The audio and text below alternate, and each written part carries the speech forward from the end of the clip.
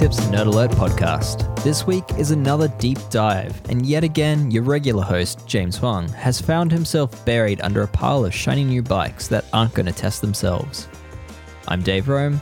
I'm again pretending to be host, and I have a bit of a fun episode for you.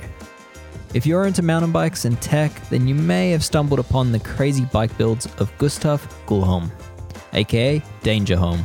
Dangerholm is best known for building crazy light and bling mountain bikes, whether for cross-country racing, enduro, or even downhill. And in recent time, some of his builds have included stealthy integrated electronic shifting, or hack suspension lockouts and dropper posts that run off a single controller. As seen on Cycling Tips, the jort-wearing Swede recently turned his attention to the drop bar world and modified his first gravel bike. This heavily customized Scott Addict gravel has super interesting details everywhere you look. And so while we've already published a full feature on the bike, I was keen to dive that little bit deeper into the mind of Dangerholm. This is a varied chat, covering everything from forming an idea for a custom project, what it takes to make it happen, where gravel bikes have room for improvement, and how to go about just picking a custom color scheme. Let's dive in.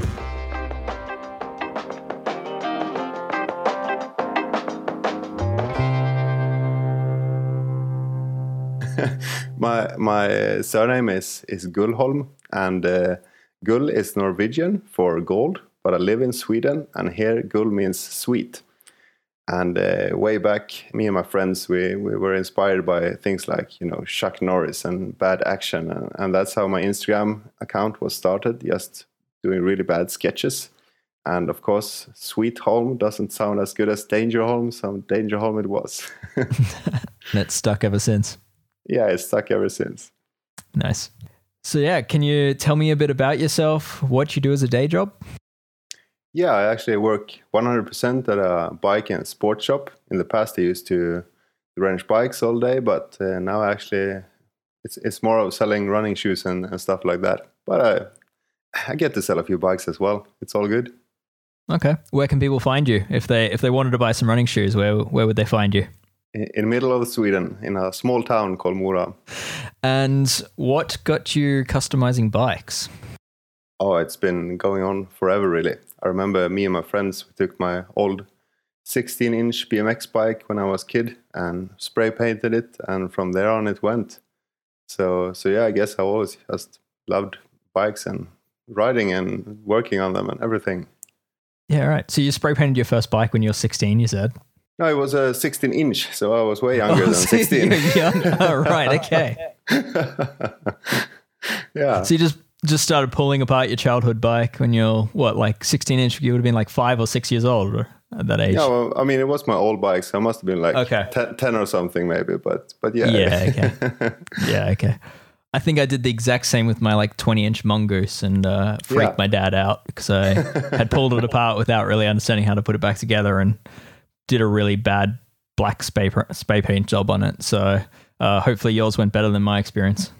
Maybe it's part of growing up to be a cyclist, Yeah, perhaps. So, so some of our listeners might not know too much about your builds because, some of our listeners might be more focused on the road or gravel side and perhaps haven't seen your work before that's been published many times over on Pinkbike. Can you tell us what your lightest mountain bike is to date that you've got your name to? My lightest mountain bike I built was a fully equipped hardtail with front suspension. It was 6.22 kilos, including pedals. So I think that's something like 13 point something pounds. Yeah, and the full suspension version was 7.33 kilos. But that was with some pretty crappy tires. So real weight was like maybe half a kilo and more. But, it was quite the project.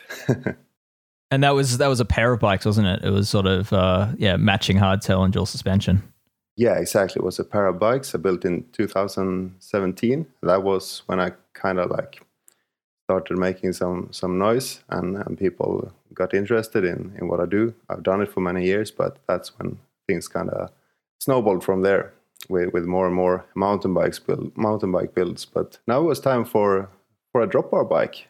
Finally. Yeah, we'll get to that. I'm keen to talk a bit more about, I guess, how you how you got to this stage, but you pretty much at least since I've seen your builds, say 2016, 2017, you've been building with Scott Bikes. What's your affiliation with the company? Well, traditionally, as a shop rat, I built a lot of bikes based on the brands we sell. So I built quite a few Trek bikes, and Specialized, and a lot of Scott bikes.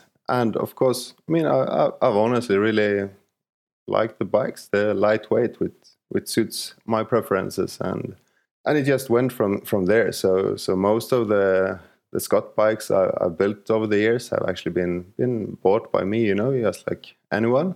But recently, of course, they got to know about who's this crazy guy scraping paint off our frames with knives.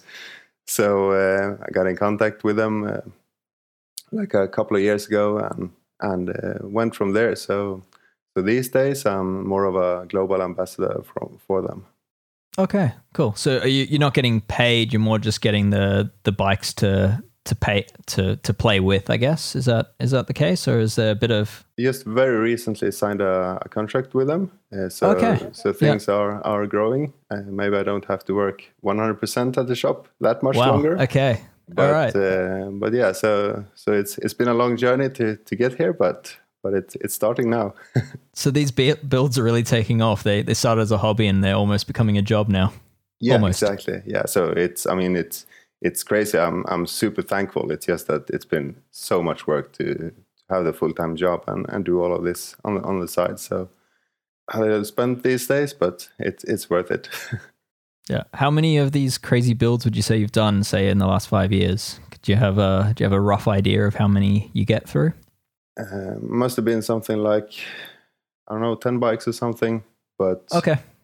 But it depends. I mean, some projects take way more time than others, depending on how much custom work there is to do. So, I mean, this one bike, I must have like a couple of 100 work hours at least, and it's taken a couple of years as well to actually finish. So, yeah, the last bike we saw from you was what was the white hardtail? Was it? Is it white painted hardtail? And I just remember the photos in the snow, which were spectacular. But what was that bike that you built? Yeah, it actually was a full suspension bike where I really wanted to push the integration, like hide all the cables and everything. So it has full electronic lockout system and of course brakes and shifting and dropper posts and everything, but no visible cables at the handlebars. And here the inspiration, of course, was the modern road bikes. And I really think this is where the mountain bike scene is going. People just don't really realize it yet. Yeah, and yours is probably one of the first that at least the Pinkbike audience had ever seen with such integration. So it's blew a few minds there. Yeah, and everyone working at a shop cried a little bit also, preparing for the job to come. Oh, really? It was a lot of work, was it? No, it was actually, I mean, it wasn't that much worse than building a stock integrated cable bike. It's always a bit more work than, traditional external routing, but we'll get there. And then the industry that you've inspired off the back of that bike will cause mechanics to swear your name in a decade's time. Exactly, something like that. Well, I think the integration, the inspiration from road bikes is a pretty good segue into your latest bike, which is, it's your first gravel bike build, is it? Yeah, my very first drop bar bike at all. I've done it all from BMX and trial to downhill and cross-country marathon, but now it was time for a real bike, so to say. Okay, all right. Had you ridden gravel bikes before? No, none of them. Yes, some, cross bikes and stuff like that, but no real gravel bike. So it was... The thing is, I ride so much gravel on my mountain bikes. I even built a gravel-specific mountain bike hardtail. So I do love gravel riding, and we have tons of those roads around where I live. So I was really eager to get my hands on one of these. Yeah, okay. What's the terrain like around you? Is it pretty rough that the hardtail is a good gravel bike, or is there sort of room to have something a bit faster? It's definitely room to have something a bit faster. There's a huge forest industry here, so we have super nice gravel roads for getting the timber out. Yeah, I could probably be happy on 32 millimeter tires too, but it's nice to be prepared. Yeah, cool. Okay, something a bit more versatile. Yeah. So what was the goal for this bike? You started with an Addict Gravel, the new Addict Gravel, which is sort of the new integrated gravel bike from Scott. What was the general goal? What were you trying to achieve? Yeah, of course it's a Scott, so it's a pretty lightweight frame.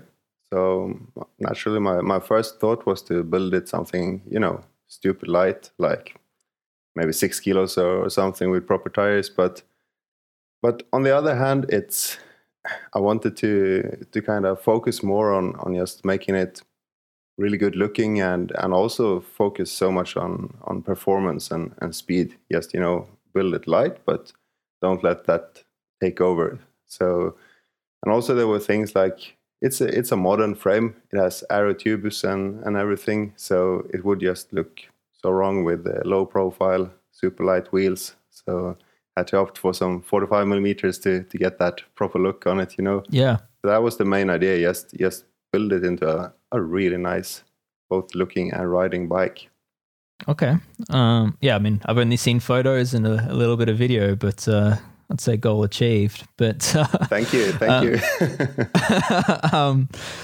What with the frame, was there anything that you modified on the frame itself? Was there any sort of trickery going on with the frame before the paint? Just a little bit, because finally there was a bike I could build that already had perfect integration for the cables. So that was nice, not having to, drill steer tubes and carbon reinforced stuff. But I actually wanted to prepare the bike for some custom frame bags, which will be made later on. So we added some holes on the bottom of the top tube and 2 at the back of the seat post. So we will have some bolt-on bags. No straps here to ruin that paint. Nice. What's involved with I guess adding mounts to a lightweight carbon frame? It's not just a matter of drilling holes and no, of course not. Putting in riv nuts, I assume. Yeah, and you will void your warranty, so maybe not the best idea. Yeah. But actually, for all my bikes, I don't do the carbon work myself. So I hand that over to a local carbon repairman who repairs frames all days, and he sort of destroys mine and then repair them, So then I just do the finishing work, making everything look good. So there are some external reinforcement to the rivets and such, just to be on the safe side. Yeah. The build that you've got on this is quite interesting to me, because most people, when they build such a high-end bike with such integration in it, especially when you're talking integration through the handlebar and stem, through the headsets, or through the frame at least, they'd normally go with the easiest option, which is electronic shifting. Perhaps even wireless. And that's stuff you've got pretty good experience with looking at your mountain bikes. But you went something a little different with this. You went a 1x mechanical group set, which SRAM don't even make themselves. You modified basically a mountain bike rear derailleur with a road shifter and made it 12-speed with one of the Ratio kits out of the UK. What inspired you to go this route? Well, I must say that as much as I love SRAM Axis wireless, there's just something about the look of the old mechanical derailleurs. They're just a bit slimmer looking, I just like it. And also, they do work exceptionally well. So, I mean, it's practical and I mean, the wireless is flawless as such, but regular mechanical systems still work very well. And also, it allowed me to do some more customizing to the actual derailleur. So it has been fully upgraded with carbon parts. So now I think it's like 20% SRAM at this point. Yeah, right. So everything just the logo is SRAM. Exactly, on the clutch cover. So that was to kind of make it go with the frame visually, just raw carbon against raw carbon and that stuff. And yeah, also, gotcha. I mean, the Ratio kit works really well, so it wasn't a big deal as such. It's pretty much plug and play. Yeah, I was going to ask, how's the shifting performance? Yeah, well, of course, I have to say that I don't have that much experience since I haven't ridden many of these before, but it's flawless. It works perfectly fine. Yeah, it's not like good enough that you'd run it on your mountain bike. I know you wouldn't fix the drop bar shifter, but the shifting performance wise is it that good? Yeah, it's great like that. It's just getting used to the double tap shifters, compared to the thumb triggers I'm using on my mountain bikes always. Sure. So that was the only main difference, really. How much did weight play into the decision for that mechanical group? Actually, I decided on the mechanical group when I was into building it super light, so it did play a bit of a role there on deciding. But I mean, just like I mentioned, since I like the mechanical system so much, I decided to stick with it. Yeah, it's cool. I run Red 22 on a road bike myself. Yeah, it's a bit of a dated group set, but it just works, right? And exactly. Yeah. Super light, super functional. So it looks good. Yeah, it does. What do you know roughly how much weight your setup would perhaps save against maybe a comparable mullet Axis group set? No, actually, it's difficult to find the weights for the shifter units. So that's what's kind of I don't know. But when it comes to derailleurs, the Eagle Axis rear derailleur, the mountain bike version, is like really heavy. Mm-hmm. So my derailleur is like at least 100 gram lighter than that one, which easily covers for cables. I'm using extra lightweight cable housing as well. Mm-hmm. But of course, the new Explorer system, the difference won't be that huge there. But yeah, it's some at least. Yeah. Those cables are quite interesting. It's not Shimano SP41 you're running there. What is that housing that you've got on that? Yeah, I actually barely know myself. I think it's German. It's called Fasi, and yeah, it's an aluminum-based housing, so you don't have steel strands in it. So instead of weighing 40 grams per meter, it weighs 17 grams per meter. But of course, it's a little bit flexier and such. If you were to like really kink it, it breaks more easily. But on a bike like this, where you don't have that huge movements or something, it's not an issue. Yeah, gotcha. So it's a bit more fragile to kinking. Yeah, exactly. But I've been using it for all my bikes in several years and not one single break. So interesting. Okay. And how's the shift performance? Same? Yeah, pretty much the same. But if you were to like really, I don't know, try and measure it or something, you will of course have a bit more flex in this cable or the housing compared to steel housing. Gotcha. So maybe a little softer, but nothing too bad. Yeah, I'll come back to this point, but your builds always intrigue me because you never go stupid with them in terms of the weight savings. Like your bikes are always pretty sensible, and I can see that you'd actually be able to ride them without really holding back too much. And I think the one example is the fact that you've got a steel gear cable in there when there's the old power cords or something would have saved you a few extra grams. Yeah. So I think it's quite cool to see. I do still use some power cords, but only for suspension remotes because there you don't notice the difference. But I try them for shifting and it wasn't good, unfortunately. Not worth the gram saved. Nope. Yeah. Let's talk brakes. You've a lot of your builds I've seen lately have been using Trick Stuff brakes, just a small German manufacturer. Yeah. Very desirable product. Very much out of the budget of a lot of riders, would I say? This build's no different. What are you running on this? What have you got linked up to those SRAM levers? Yeah, well, like you say, there are some expensive brakes, and I bought like 4 pairs over the years. So I know what you're talking about. Yeah, but my point that's your retirement fund. Yeah. Yeah, but my point being is that after all those brakes, I just truly like them a lot. They are as good as they say, and these days I have way better contacts with them and I work a bit more close with them. So I was able to get my hands on their new road and gravel prototype calipers. I actually don't have that much info about them. They will be called Strada, and at the scale, they are like 8 or 9 grams heavier than the SRAM Red calipers, but I guess that they are really stiff, and the bigger surface area will help with the heat dissipation. And either way, they sure does stop the bike. They're really good. Yeah, okay. And you're running, what, a 160mm rotor at the front, 140 at the rear?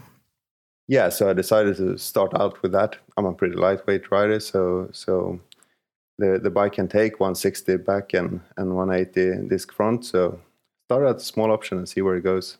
Yeah, how much do you weigh? 72 kilos at the moment. Okay, all right. How tall are you? 183, 6 feet. Oh, right. Okay. You're taller than I thought. It's yeah.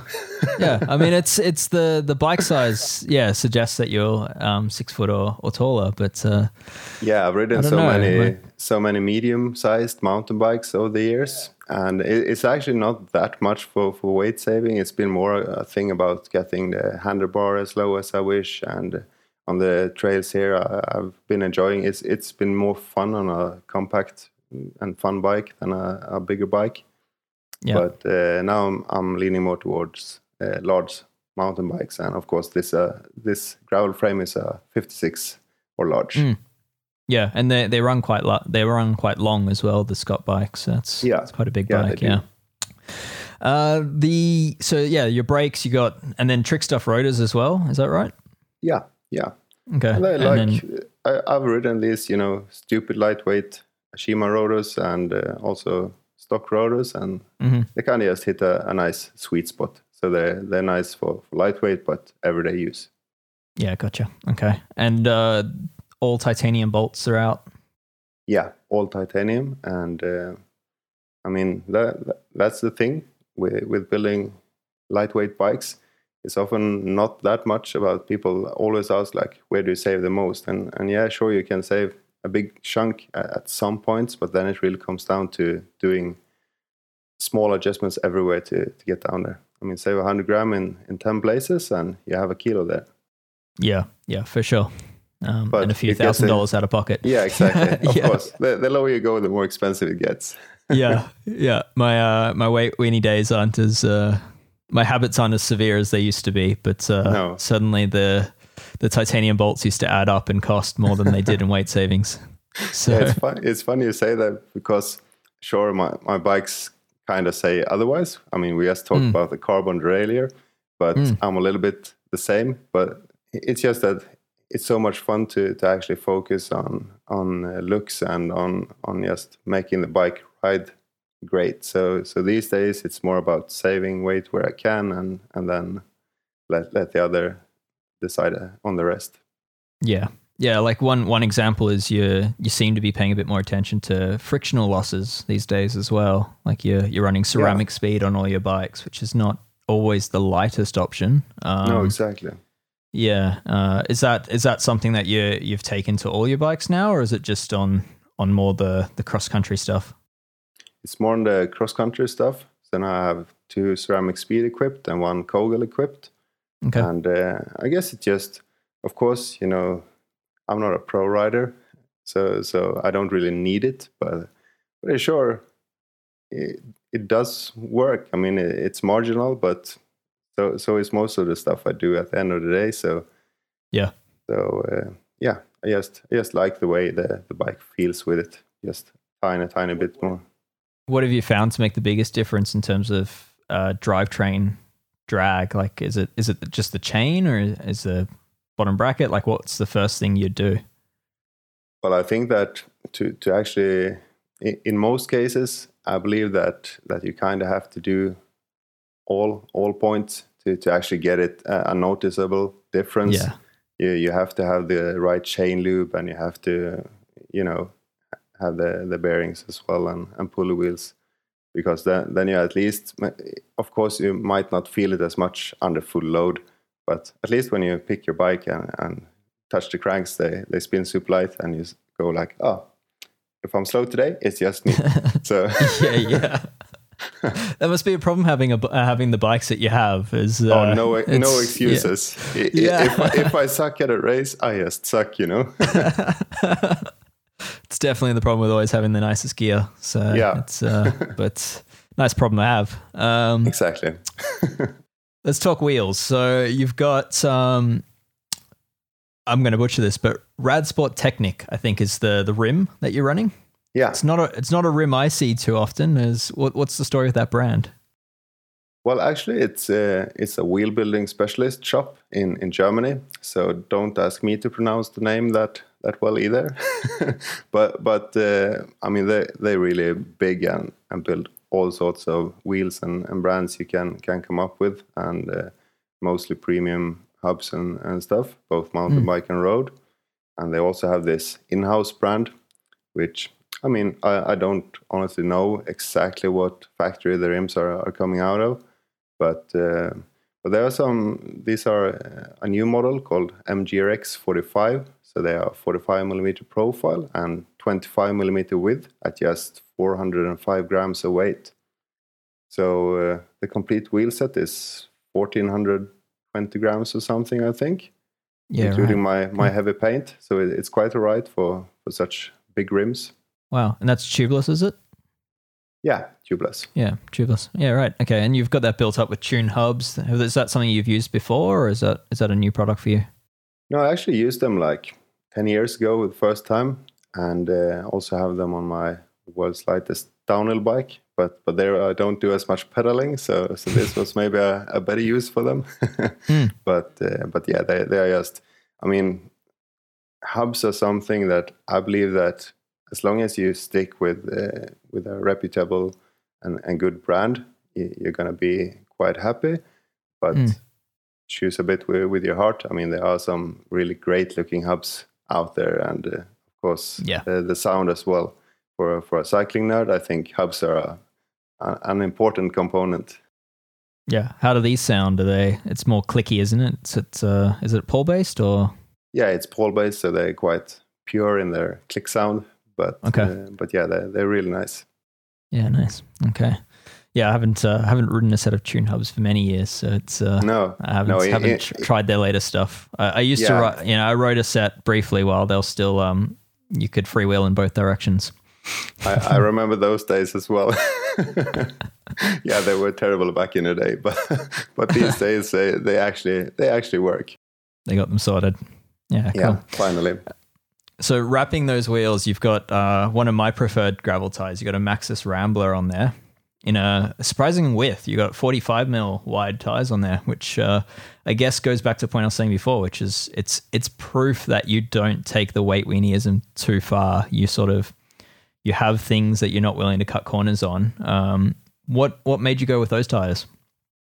Well, it was actually really difficult choosing tires. I mean, going on into the whole build process, this was my first drop-out bike, so it was like a new world to me. And so I both wanted to get it right for myself, and also, of course, I wanted it to, I mean, just not look like a mountain biker had a go, and did something bad.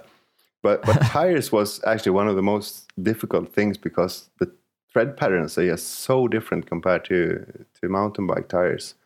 So there was a lot of scrolling before I decided on these ones, and I feel they kind of strike a pretty good balance between rolling resistance and more of a mountain bike like tread pattern that's quite grippy. Yeah, it's not quite a Maxxis Minion, but and like you say, I could cut some corners here, but I didn't want to. Yeah. Okay. And what do these tires weigh in a 45? Do you know roughly what they came out to 500 on the spot, 495 or something. And they seem to be quite consistent too. Yeah, cool. Okay, but there was definitely room to save weight there if you wanted to, but yeah, absolutely. Yeah, I mean that would be my way to sub 7 kilo, but bike has to ride well. Gotcha. Yeah. You've previously run inserts on some of your mountain bikes, tire inserts. Is that something that you considered here, or is it not really? Not at all, actually. Okay. I'm kind of old school, running some higher tire pressures a lot of the time. So I don't really feel the need for them. I mean, I still even run tubes sometimes on some of my bikes. But yeah, of course, for some types of riding, they sure work fine.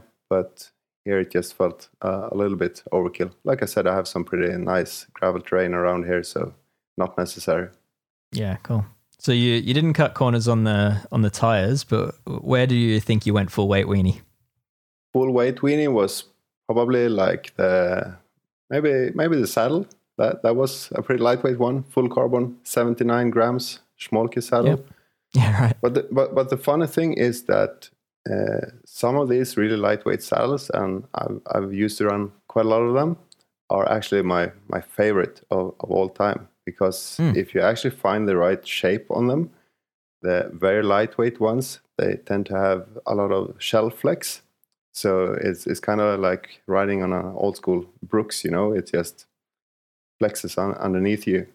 So I wouldn't change this saddle for anything. It's really perfect for me. And also another benefit is that on a carbon saddle, the bibs will slide against the carbon. So you get less chafing as well. So yeah, I'm super happy with it. Yeah, right. So you'd run that saddle on a mountain bike as well, on a cross-country bike, or? Yeah, I have it on one of them. Okay, all right. How what's the longest ride you've done on that saddle?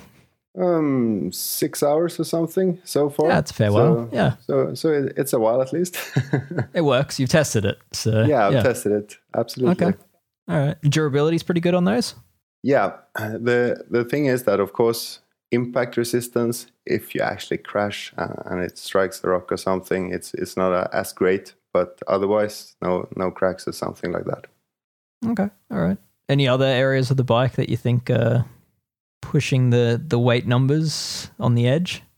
Yeah, well, we do have the pedals as well. The pedals are the prototype 3D printed titanium pedals from German brand Titanium. I think you actually have a test set or something? My colleague James Huang does. Oh, right, yeah. He has a test set. I don't know how much he's talking about them, but I don't think he's riding them anymore. No. Yeah. That's the thing. Mine, I actually say prototype on them, so I haven't ridden them much either. Okay. And the latest update I got from them is that they're, of course, working on the final production version. They are supposed to get rid of any problems that exist on this stage. But either way, they are so crazy. 100 grams for the pair. And the pair, right? Yeah, exactly. So those are for sure some weight weenie stuff. Yeah, even if you remove the pedal bodies on a set of Shimano's, you still wouldn't be at that weight. No, I mean, it's 1/3 of a set of XTR pedals. Yeah, that's a crazy weight. What are the cleats like? Is it the cleats equally light? Yeah, the cleats weigh like 20 grams and are also 3D printed titanium. So wow. I'm not sure exactly how the wear will be with that. Usually you have a softer material on the cleats, but yeah, we'll see. I'm really looking forward to getting my hands on the production model later on and spend some more time on them. Yeah, cool. How many rides have you got on them at this point in time? Yeah, just a couple. I mean, okay. Yeah, so it's been mainly just to test the feel of the clip-in mechanism and such. Cool. So too early days to talk durability then. Yeah. Yeah. Okay. I'm keen to talk about one of the things you're better known for, which is dragging a folding knife along a very expensive carbon frame.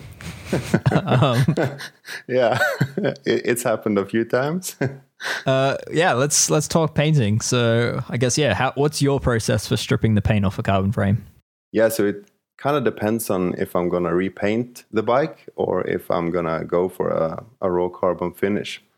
Because, of course, most people just use sandpaper to strip the paint off. And I mean, if you haven't discussed this before, it's the thing is that you can't use paint stripper because it might react with the resin inside the carbon fiber. So that's why you have to do manual work, and pretty much all paint shop jobs are done like this. So most people just sand it off, but you can also use the scraping method. And I just take a bushcraft knife and go for it. but there actually are some. I mean, it sounds like I'm just like a brute, but I actually do have some benefits, and that is when you're sanding, you don't really see what's going on underneath you. using a knife, you can really see what you're doing, and also you really feel when you hit the carbon fiber. So it's not fast or anything. It's just I feel I have much more control during the process. And of course, you don't want to go into the carbon fiber. There is some factory sanding when the frame comes out of the mold, but you don't want to do more than that. Yeah, gotcha. The knife method is, I guess you have to be pretty brave to do it. Have you made any mistakes doing it? Nothing major yet. Okay, all right. So that's good. But I have to admit that I was quite nervous the first time I did it. It's not like you can, or at least you couldn't find like a how-to video or something. No. So it was it's not on YouTube. No, it was like some guy on a forum had written like, "Oh, do it like this," and in like 2 sentences, and there I was with my quite expensive frame, and here we go. So I started at the bottom of the chainstay. So if I f***ed up, it wouldn't be a disaster. but now I have some experience with it. Yeah. Okay. What's the knife that you use? It's like a traditional bushcraft knife called Morakniv, but you could also use these like more paint scraping razor blades and stuff like that. It depends on what you want to work with. Okay. All right. So really anything sharp and steel will work. Yeah. Okay. So you've got the paint strips. You're some of your bikes in recent time have been pretty creative in the colors that you've used. I mean, they look awesome. Where are you getting inspiration from for these? Well, it's kind of like, having done a few full raw carbon bikes, it's a bit the same as if you have built a few all black bikes or something. You kind of start to long for some color and contrast. And when I was younger, I really was into cars. I actually wanted to become a car designer and got a bit on the way, studying wise, but not all the way. So I guess this is where I get my creativity at use.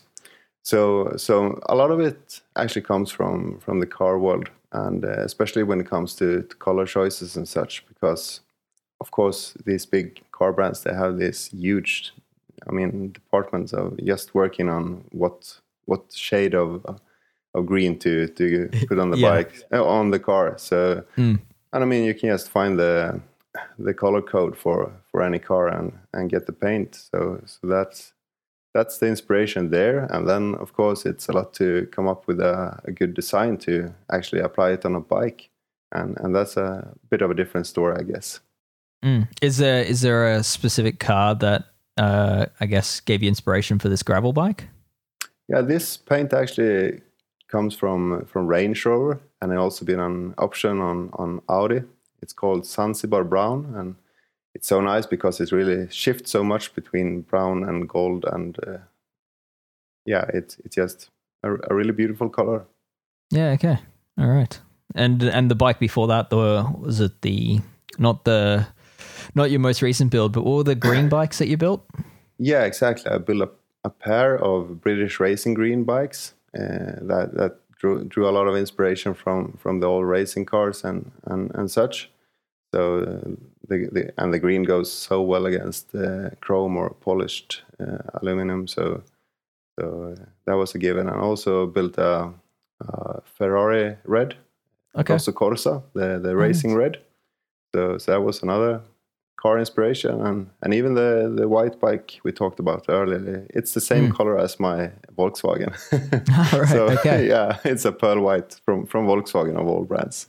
Yeah, right. Nice. Okay. Yeah, the racing green bikes, I have to admit, when you launched those, I was kind of looking at the knife on my desk. And it's just such a timeless look. You almost can't go wrong with it. It's crazy like that.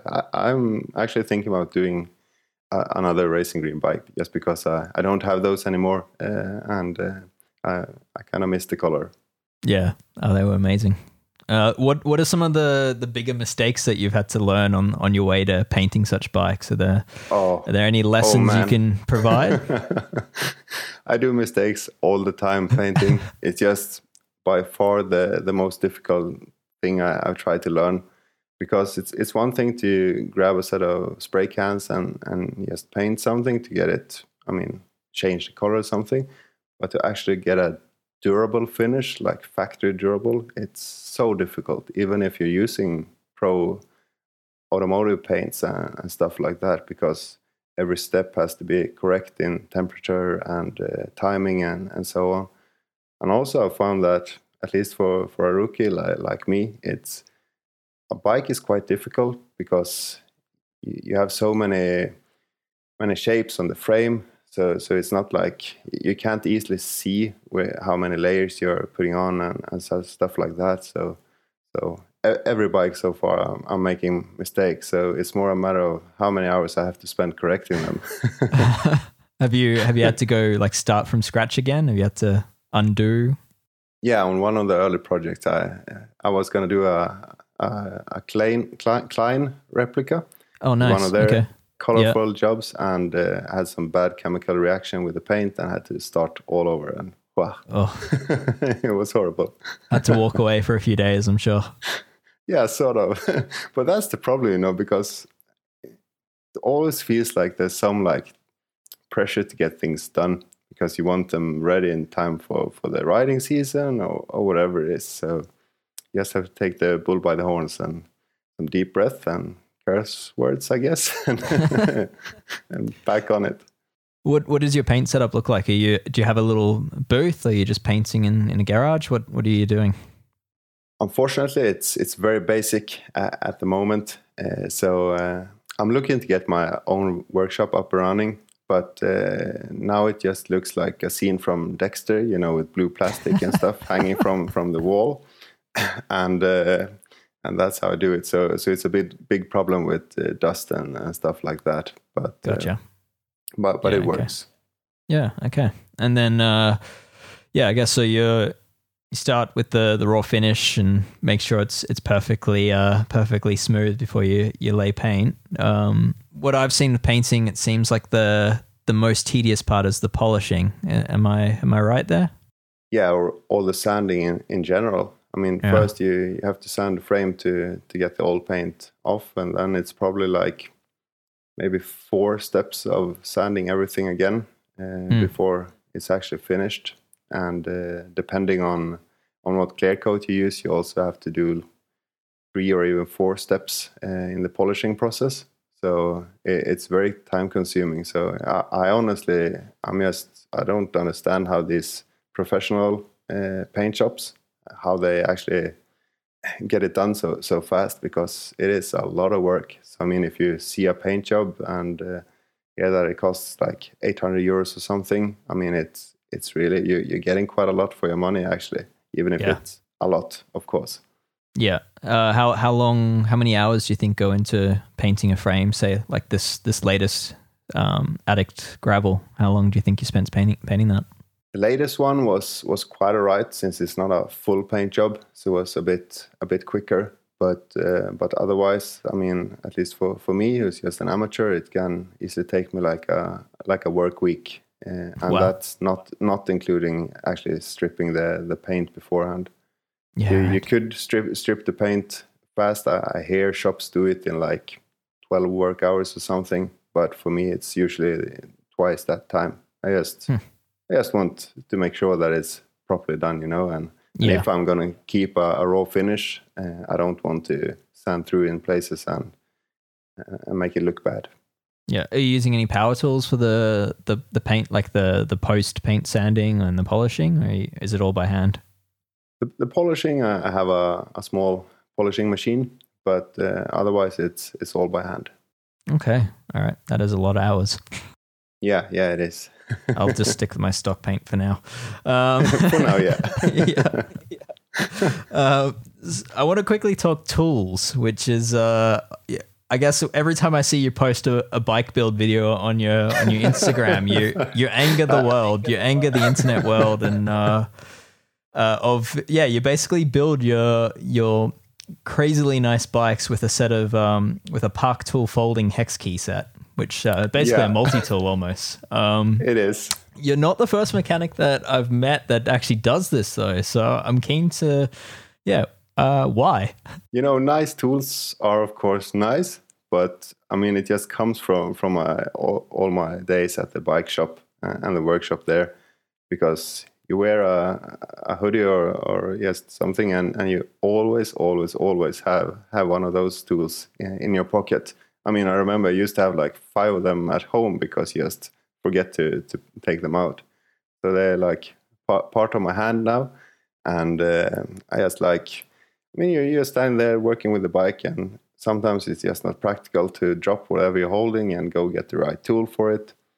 And by now, I feel that I kind of have a built-in torque wrench in my wrist as well. So even though I do have a torque wrench and use it for some of the high-end stuff, like EHM stems or whatever it is, I still do most of my work with that little multi-hex tool.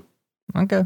How often are you wearing them out? Are you replacing them, those little multi-tools, or you've got one that you've been using for years? Since I actually do a lot of the work at the shop I work in, it's more of the challenge is finding a fresh one, So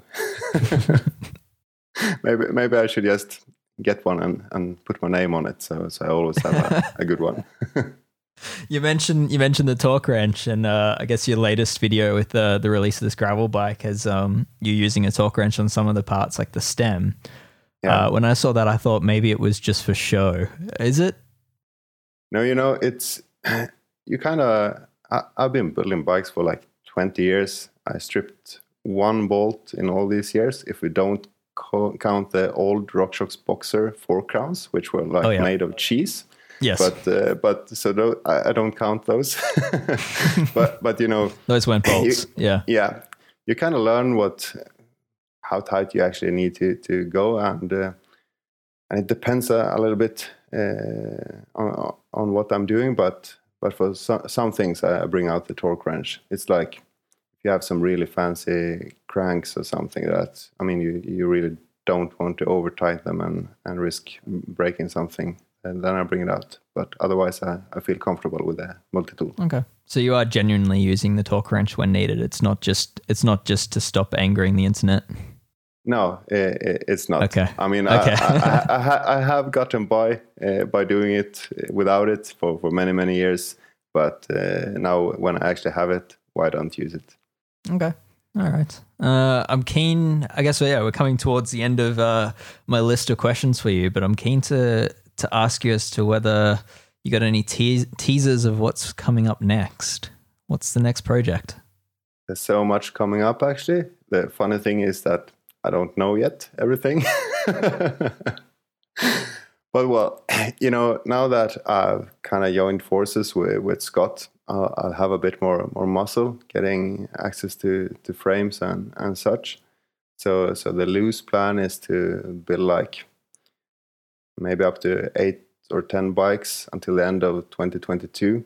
So there are a lot of projects coming, and there will be like, I guess I'm just gonna branch out a little bit, because this means that I probably can build like my first road bike as well, and also will probably give it a go with some e-bikes and stuff like that. So a lot of cool stuff coming, but first out is of course the new Scott Spark mountain bikes with a integrated shock and everything. If I manage to integrate all cables well, that will be like the new best thing.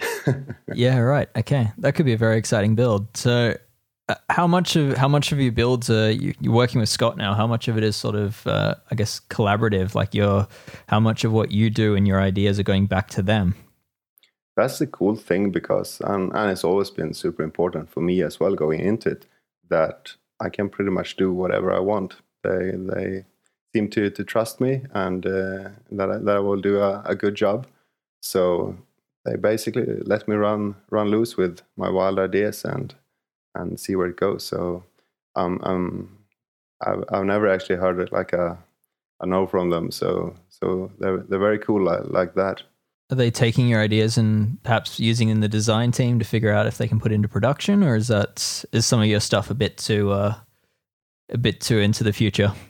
That's the thing, that the builds I do, I have the luxury of just having to build them for myself. and they don't have to be like perfect for a random workshop or something, or assembling 100 bikes or whatever it is. So I can go a little bit more crazy, and they have to see the bigger picture. The bike has to work for someone weighing 120 kilos as well. But I really hope to at least get a little bit more insight and maybe talk a bit with the engineers. And so I've met them, and they are some really cool and passionate guys. So I'm looking forward to that. And otherwise, it's kind of funny like that, because some of the things I do with my bikes, like integration or such, I mean, I understand that these big brands are working on it. It's just that they're always like 2, 3, 4, or even 5 years ahead of what's out on the market. So, but of course, it's all behind closed doors. So it was a bit funny because with my Hyperspark build, the mountain bike with all integrated cables, I started working on that one pretty much at the same time as Scott started working on their new Spark, trying to hide all cables. So we essentially did some of the same ideas, just in different ways. Yeah, like they integrated the dropper remote into the twin lock, but with a third lever, and you did it with 2 levers, right? It's a big twin lock these days, but it's a bit confusing at first actually to use it, but it works very well. So, but I mean that's another thing, because often I just take stuff that's out there and modify it a bit to suit my needs, but often it's not suitable for mass production, or it's a mix of different brands and patents and such. It's like mixing SRAM axis with a third-party shifter, and we'll just never see it on the market because both are different patents. But they can be combined into something very nice if they would like to. Yeah, cool. To finish this up, but you've now built a gravel bike. You've probably spent a few months obsessing about everything that's out there in terms of the gravel world and how to optimize this bike. Do you see any gaps? Do you see any areas that you think the gravel world still can progress into? Anything from the mountain bike world you're keen to see come across? I think what's so exciting about the gravel scene is that it's just so new. It's a bit like the mountain bike scene in the 90s. You have it's a lot like the mountain bike scene from the 90s. Yeah, people are just experimenting and see where things are going. So it's super exciting. And I mean, you have so much going on you have proper like race gravel bikes coming out and full on like bike packing, they're almost like mountain bikes as well, with drop bars, full suspension and everything. So right now I'm more like just, sitting back and watching the show. Yeah, sure. But I think there's a lot of cool things to come. I guess what I personally like to see is the cleaner looks from road bikes, because some of the gravel stuff, I mean, it's just not as pleasing to the eye. But I mean, that's part of what makes cycling so interesting, because you have all these different design ideas, and a small brand can come up and do something beautiful, and a big brand can do something not as beautiful. So we'll see what's coming.